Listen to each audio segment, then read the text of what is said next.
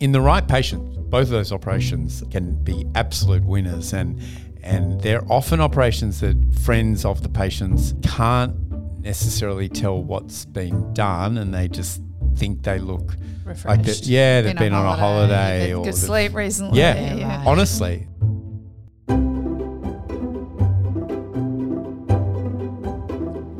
Hey ReFam, I'm Kate and welcome back to Keeping It Real, the podcast ready for a face-off. We're heading a little further north than our usual operating zone today and explaining what's involved with a whole bunch of face surgeries. We've got the usual heavy hitters like your face and brow lifts, as well as operations you've probably never even thought of. Did you know you can create your own dimples? Anyway, without further ado, let's bring in the experts. Kim and Richard, welcome. We've spoken a bit about facelifts in general a little while ago, but I think we're going to break it down further just because I saw some things pop up that were so specific that I did not know existed. This isn't one of them, but we'll start with a brow lift. So what exactly does that entail? How is it different to a facelift? So a brow lift is an operation. There's quite a few different ways of doing it, that it's designed to elevate the eyebrows. So as we get older, but also genetically, some people just hereditary have low set eyebrows. And so that can cause some hooding of the upper eyelids and cause them to look angry or grumpy a lot of the time, but it can also cause some visual field changes, so they can't see all that well. Mm-hmm. But not necessarily unattractive. No, not necessarily unattractive. I'm not looking too closely at you, Richard. Frowny face. But aesthetics of what makes a beautiful eyebrow has changed so much in and out of time. In the 80s, there was like super thin, super arched eyebrows, really overplucked. And so there was some surgeries designed to kind of recreate that, where patients would end up with Dr. Spock kind of looking eyebrows and weird, crazy things. And a relatively famous ex-footballer in Melbourne, male, had a brow lift in the last few years and just looked weird. So it's an operation that is tricky to make a good result without it looking weird for a really, really long time. And it's something that I've done a few of in the past, and I think to try and, if you look in the mirror and you kind of think, my eyebrows low or too high, if you try and lift them up, at most you'd be moving them 3, 4, 5 millimeters. So to do an operation where you're hiding a scar in the hairline, because you generally don't want to put a scar right where the eyebrow is, to then pull up in your hairline while you're trying to lift that, how much do they move? Not much. Right. So there is an operation where you actually get cut across the top of your head, almost like ear to ear, to then pull up all of the forehead, and another one where the cut, if the patient's got a long forehead, they can have a cut along the hairline and then basically peel off the forehead and then lift that up as well. Face off. Huh? Face off. Face off, yeah. Partially off. I think a really good operation for that, and particularly in elderly with a lot of wrinkles, is a direct brow excision. So that's excising some skin just above the eyebrow. You cut out exactly how much you want to lift it up by. They look good straight away. It's adding a scar in an area that you can see, but they don't go through that spocky, super crazy, weird looking, or have a huge operation with pretty much minimal results. Can those incisions kind of be like hidden in with wrinkles? Yeah, so right on the edge of the, either right on the edge of the eyebrow, or if there's deep forehead creases, right across the middle. Fascinating. I think that's a good operation. I've got a very good friend who is in desperate need of it. Yeah, I think it's actually can't see. Well, I think the other two, because the other way Kim described where they do a big cut, like right across the top of the scalp. So that, you can get and then you like dissect underneath the skin all the way down to the eyebrow. The other way people do it, so that gives you a really dramatic effect and massive scar and all those things. The other way people do it is endoscopically, so like keyhole type surgery. And that kind of just doesn't give you much of a change. So small scar, but you don't see it's much. Still of a big effect. operation. Like they've still got to, even that small scar, tunnel all the way down to and lift risk up of the nerve eyebrows. damage. There's an important nerve that runs through that area. I think eyebrows, it's actually quite a tricky area, and it's kind of good. I think at the moment that aesthetic is.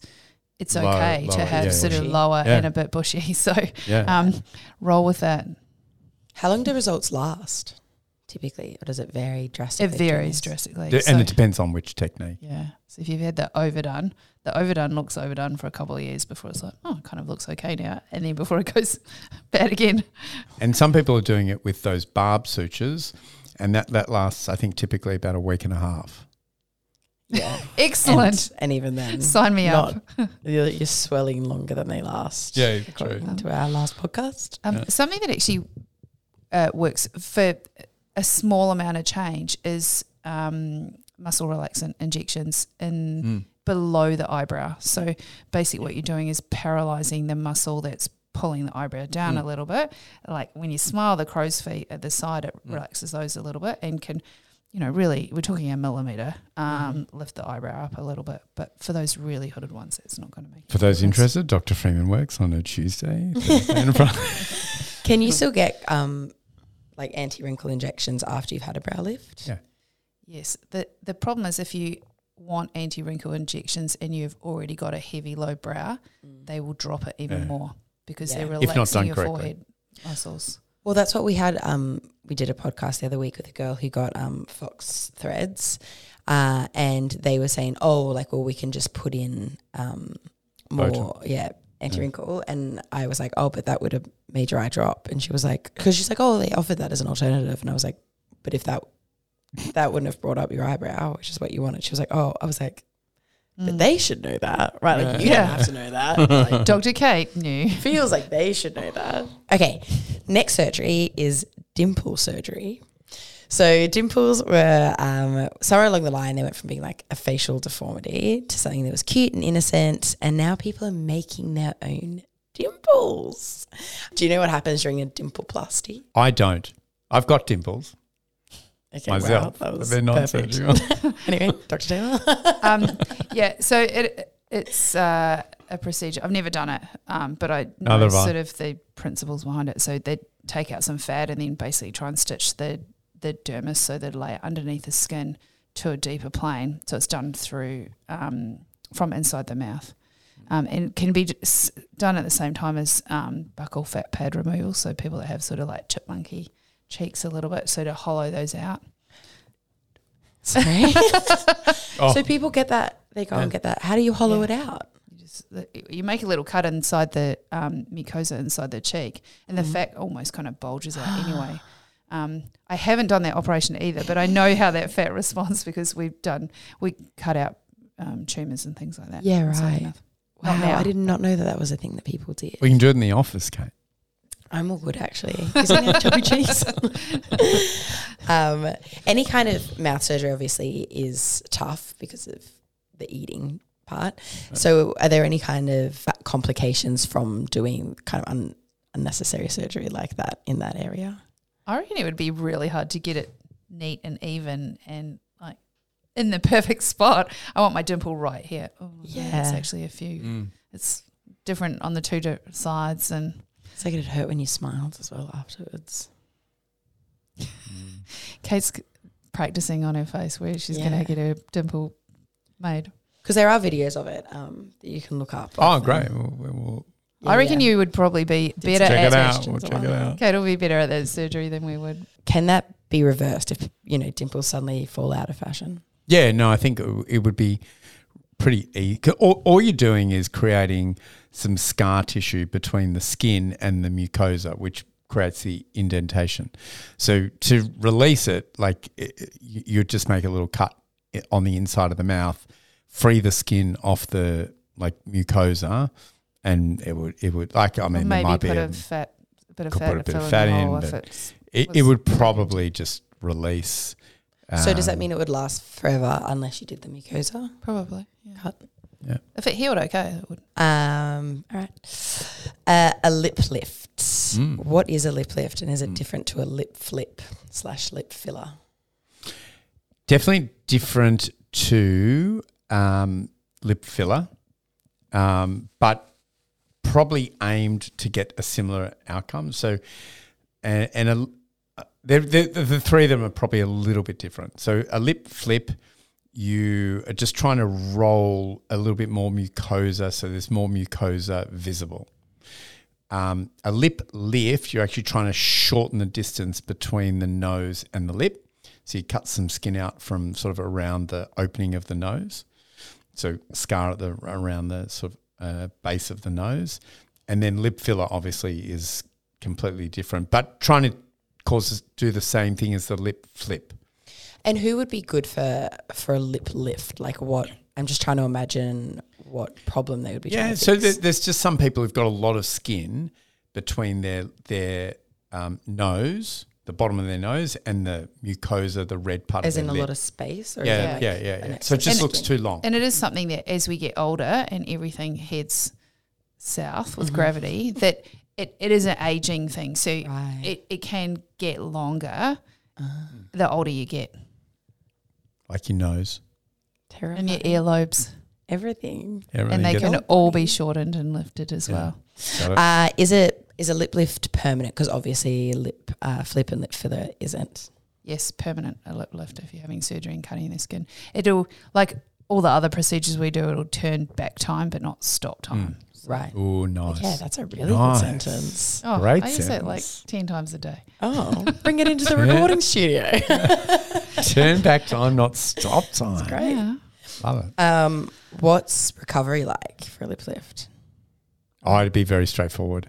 It probably wouldn't be performed in isolation. It would be, I would imagine, be rarely performed in isolation, but possibly performed with a brow lift or a facelift as well. Yeah, right. But I mean, You could do it on its own. yeah, you could do it on a local anesthetics. Like, I mean, When you get your dimple surgery done. yeah, same time. No, it'd be Yeah. very straightforward recovery. Gotcha. Okay. Skin on the face heals quickly. Yeah, right. And Good leaves, blood supply. yeah, it leaves really minimal amount of scarring. Oh, okay.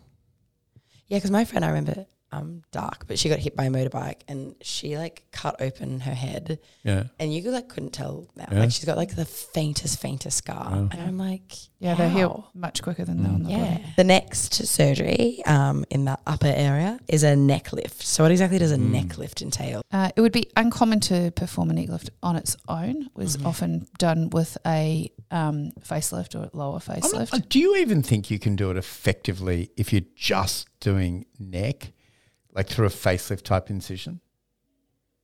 No.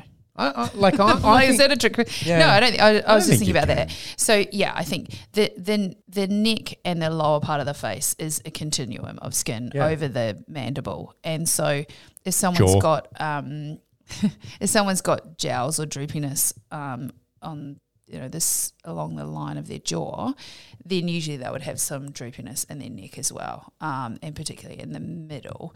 They're again for very elderly people with lots and lots of loose skin, you can directly cut the skin out at the front of the neck. But good operation. the aesthetic way to do it, that when you would normally be talking about a neck lift and a facelift, is making a cut in front of the ear and then around the bottom of the earlobe and then up behind the ear and into the hairline there. But if you just think about it logically, the vector, which is the direction that you're pulling, Yeah. which is sort of like on a 45-degree angle, if that visually makes sense to people,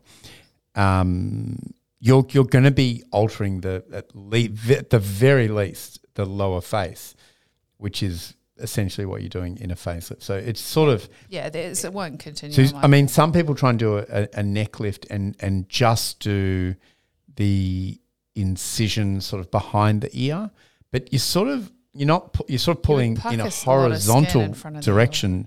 And you need to be pulling sort of more 45 degrees. So it's going to impact the lower face. So I think doing a neck lift in isolation is, if you're pulling sort of backwards, like the ponytail so-called lift, it's just not going to be effective. Yeah, when I used to do that operation, I'd always call it lower face. Yeah, neck lift. always. Because So who would want a neck lift? Is it like people, like older people with a lot of excess skin, or or where you've got a little bit of that turkey gobbler in the middle. oh, right, okay, And so, But some, as Kim just talked about, a direct neck lift, which is where you cut skin out in the midline. I don't infrequently see, particularly weight loss patients, where the rest of their face looks actually fine. They don't have any jowling, nasolabial folds. The rest of their face looks great. So to do a facelift, like, you're going to actually distort everything. Mm-hmm. And so I talked to them about doing a direct neck lift where you've got a scar sort of going from your chin down to sort of your neck.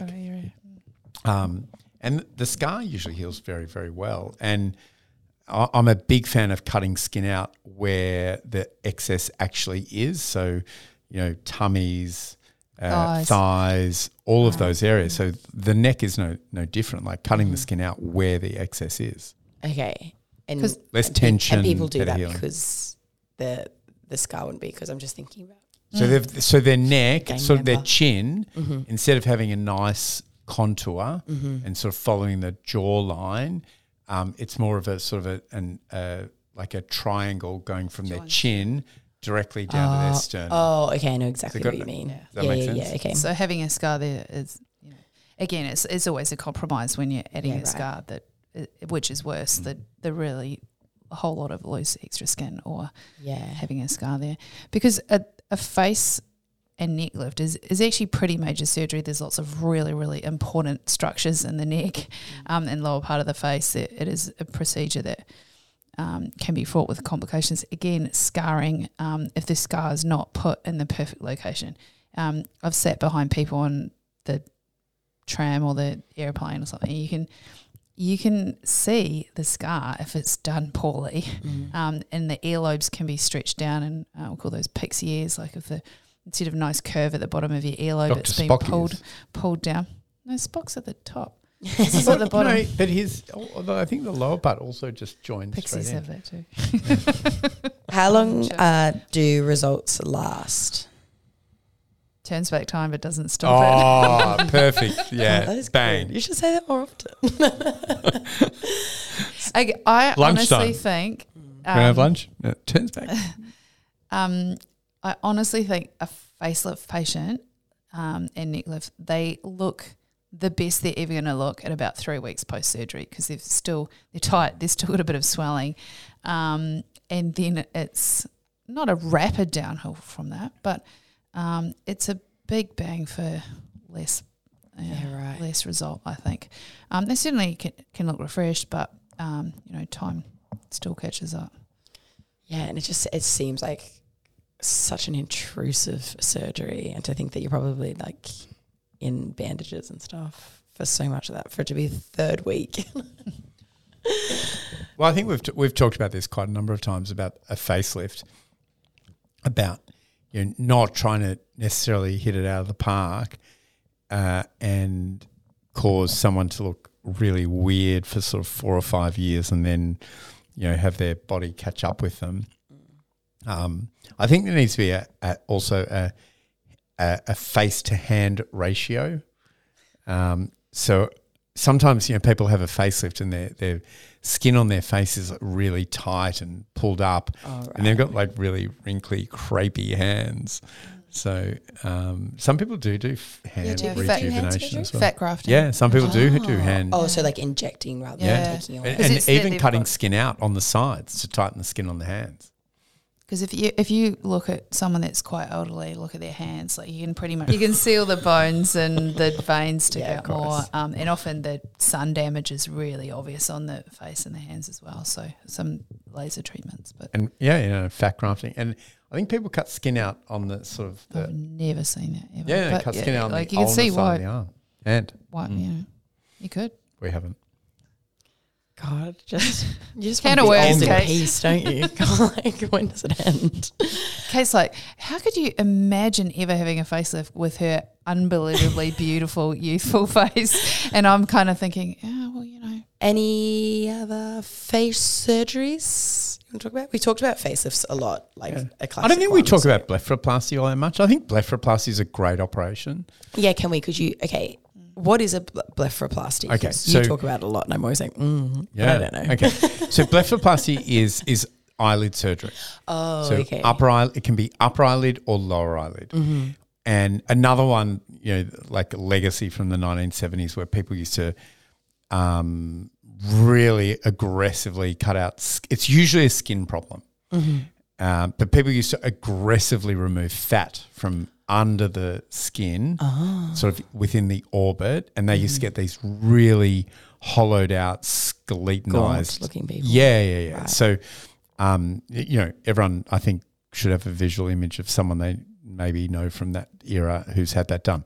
But if done properly, it's a really rejuvenating procedure with a really, really inconspicuous scar that just gives a really nice, subtle, refreshed look with, very, very minimal downtime, very, very minimal risk. So there's sort of Is this. it lower lid? Yep. Like, so is that if they have like Yeah. droopy skin, or if it's like No. really puffy? The A little bit of both. So you can Okay. have sort of a bit of puffiness, which is a bit of a fat bulge. So the lower lid is way more complicated. Yeah, I was gonna say, Okay. it's the one where you can cause the Yeah. pulling down. So you Oh, sort of okay. do need to be a little bit conservative there, and sometimes you need to do like other things. So sometimes you do need to take some fat out, and in that circumstance, I'll often remove it from inside the eyelid, so that because the fat is actually on the deep surface, so you can sort of pull it out from there, and then just do a skin tightening and leave all the supportive structures of the eyelid. Okay. But So the sometimes, scar would be inside as well? No, Yes. it's on the well, both. but also on the very edge Yeah. underneath the eyelashes. Oh, okay. Well, I think it doesn't. I think it heals so well that it can actually be a little bit lower, and then you have less risk of pulling the eyelid down, which is called ectropion. But sometimes, and we do what's called a snap test, where you sort of pull the eyelid off the globe, and then release it and see how it comes back. So some people who older people, there's no snapback. So you pull that out and then the eyelid sort of doesn't go back down. And then in them, you've got to do what's called a canthopexy or a canthoplasty, where you actually tighten the lower eyelid. So the lower eyelid can be way more complicated. Okay. The upper eyelid is usually fairly straightforward. There are other conditions which we don't so much treat, which is droopiness of the eyelid, which is not what we're talking about. That's a different operation, although it can coexist with lax skin as well. But in the right patient, both of those operations can be absolute winners, and they're often operations that friends of the patients can't necessarily tell what's been done, and they just think they look like Refreshed. they've been on a holiday Had or good they've- sleep recently. Yeah. right. Honestly, that's what it Yeah, often. that's so interesting. 'Cause you wouldn't, I guess my main takeaway from this is that it's fine to do stuff to your face because the scar's okay. Because Yeah. like if you said to me like you're Yeah, gonna well, have if you surgery do on it your well. eyelid, I was like, oh my God. Yeah, the No, upper no, eyelid you scars. never see that. excellent. Never see it because it's in the crease. So when your eyes are open, that scar's hidden because it's like a Roman blind where, it's like the folds of the skin and the crease is sitting in one of the folds. And when And- you blink, it's only for a Yeah. millisecond. No one's going to say. Watch, But snap a photo. watch Richard's eyelids like really closely when he blinks to see if he's got a scar hidden there. If you liked this episode of Keeping It Real, please like and subscribe wherever you get your podcasts. And while you're there, why don't you have a flick through our past episodes? We'd love to hear your requests for future topics, so send your suggestions through to us on IG at Replastic Surgery. That's all for today, and we'll catch you next time for another peek into the world of plastic surgery.